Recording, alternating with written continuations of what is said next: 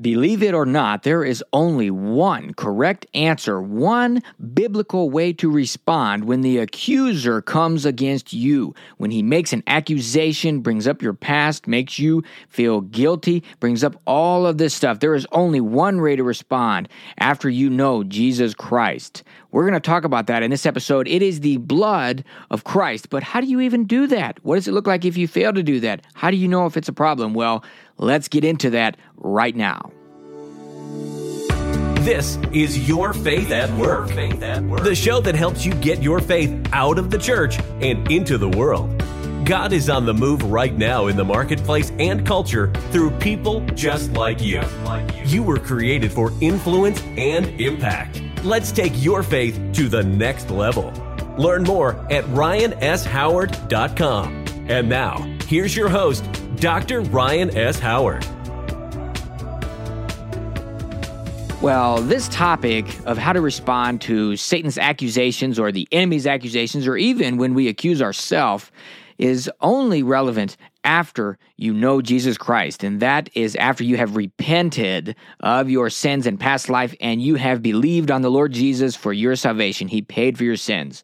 And now you are fully committed to Him. He's not only Savior, but He's also Lord. He is your King over everything. Now, assuming that's in place, let's continue. Now, after we know Jesus, what happened when we got born again? Well, the blood of Christ was applied. He was an innocent sacrifice. He was literally sacrificed, separated from God, and paid for all the sins, all of your sins. He paid for them. It's done. It's like a legal process. So it's like if you were up on the stand and you had to give a testimony about something that happened, and then God sits down and says, case dismissed through lack of evidence. Because when He looks at you, if you've accepted Christ, He sees Christ's payment. He sees this perfect, holy, righteous. There's not multiple kinds of righteousness. There's only one kind of holiness. And what Christ did for you imputed that to you. So once you have that, now you have to really accept that. That's a complete transformation. You're a new creation. You have new passions, new desires, all this sort of stuff. It's not an intellectual thing. It's not an emotional thing. It is a complete, absolute transformation. You become a new creation, fully surrendered to God, and now He is to live His life through you.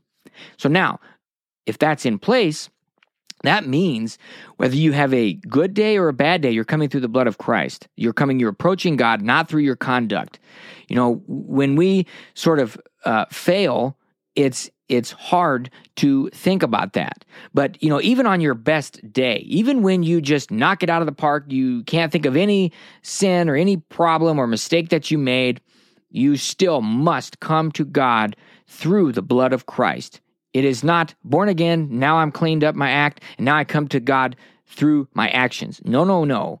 It is still through the blood of Christ. So if on your best day you come through the blood, well, what about your worst day? Of course you come through the blood of Christ.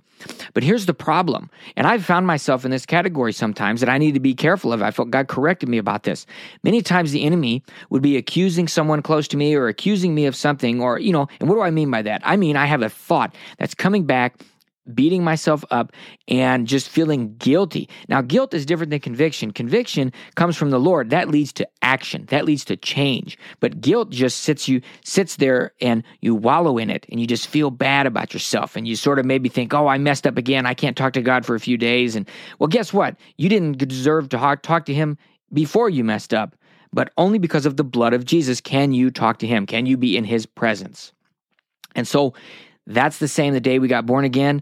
It's the same the day before. The way we had to approach is the same the day after. So we come through the blood of Christ. So what do? Well, when the enemy brings something to your mind, or even you think of something it doesn't matter if it's from yourself or the enemy, but it's a distraction.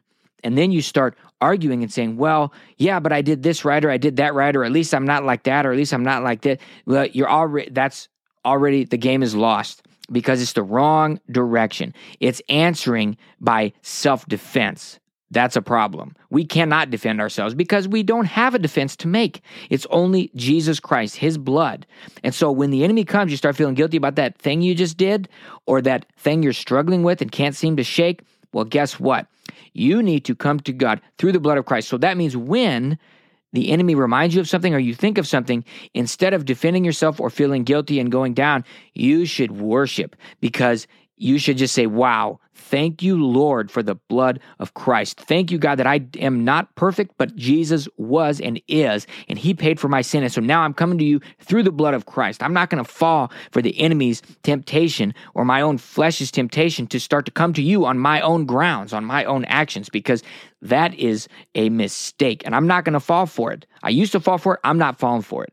It's the blood of Jesus. So when that accusation comes, when that feeling of guilt comes, when that reminder comes, you plead the blood. Well, thank you, God, for the blood of Jesus. And that's God's grace and his mercy. It's a free gift. And that should cause us to want to worship. Just, wow, God, you are so amazing that you died for me while I was still a sinner. And now I am still coming closer to you. But the thing is, don't confuse this with a license to sin.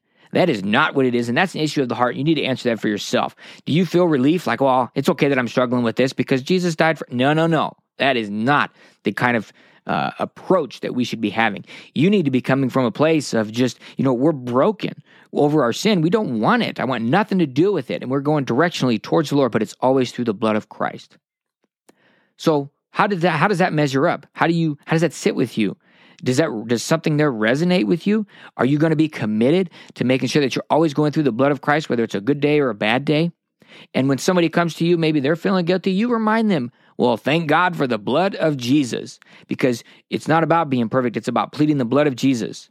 And I'm not talking, I want to be clear again, I'm really going to emphasize this. I'm not talking about staying comfortable in sin and compromise. That is 0% appropriate, 0% what I'm talking about. And that's a heart issue. That's a bigger problem there. Now, but I am saying that you should not sit there and beat yourself up, because a lot of times what keeps us trapped in that is the way we view ourselves. I even remember when I was really trying to wake up early, I'm going to get up at 5 and this and that, and I'd do it for a few days and then I wouldn't. And I might be in a bad mood because I thought, well, I woke up late. And what I realized was I'd go throughout the day being in a bad mood because of that and being a little snippy. And I realized it's not because I woke up late. It's because I was beating myself up for waking up late. So how silly is that? A little mental trip up. So as soon as I realized that, I thought, well, what if I just don't beat myself up? Well, that's how I found out what the issue was. So just get back on the horse and get back after it. Go through the blood of Christ. You mess up, go back to the blood, plead the blood, and worship. Why not worship? Just thank you, Lord, that your son paid for me. Thank you that you accepted this, and thank you that you chose me. You set me apart before the foundation of the earth, before I was born. Thank you, God, that you have great plans for my life, and thank you for the blood of Jesus. Just go to God to worship him for his grace and his mercy when you come to that realization. Well, I hope that was helpful for you and a blessing, always coming to the Lord, approaching him through the blood of Christ. And if you want more help with your mindset and how to do these sorts of things and always be thinking the right way and biblically, well, head on over to ryanshoward.com/bootcamp. And you can get into my free 5-video course. It's online. There's 7 to 11 minutes long, and you can get in there and start to get a biblical view of your work, of your calling, of vocation, and start to get tuned in to what God has for you. I've also got a free download there it's a devotional 21 days, and you can get that as well to make sure that you are getting those regular disciplines and routines in place so that you are able to hear from God consistently. All right. Well, God bless you, and we'll see you in the next episode. If you enjoyed this podcast, be sure to subscribe, and you can help spread the word by leaving a 5-star review and sharing it with your friends. Visit ryanshoward.com to learn more about living the intentional, influential, and impactful life you were created for.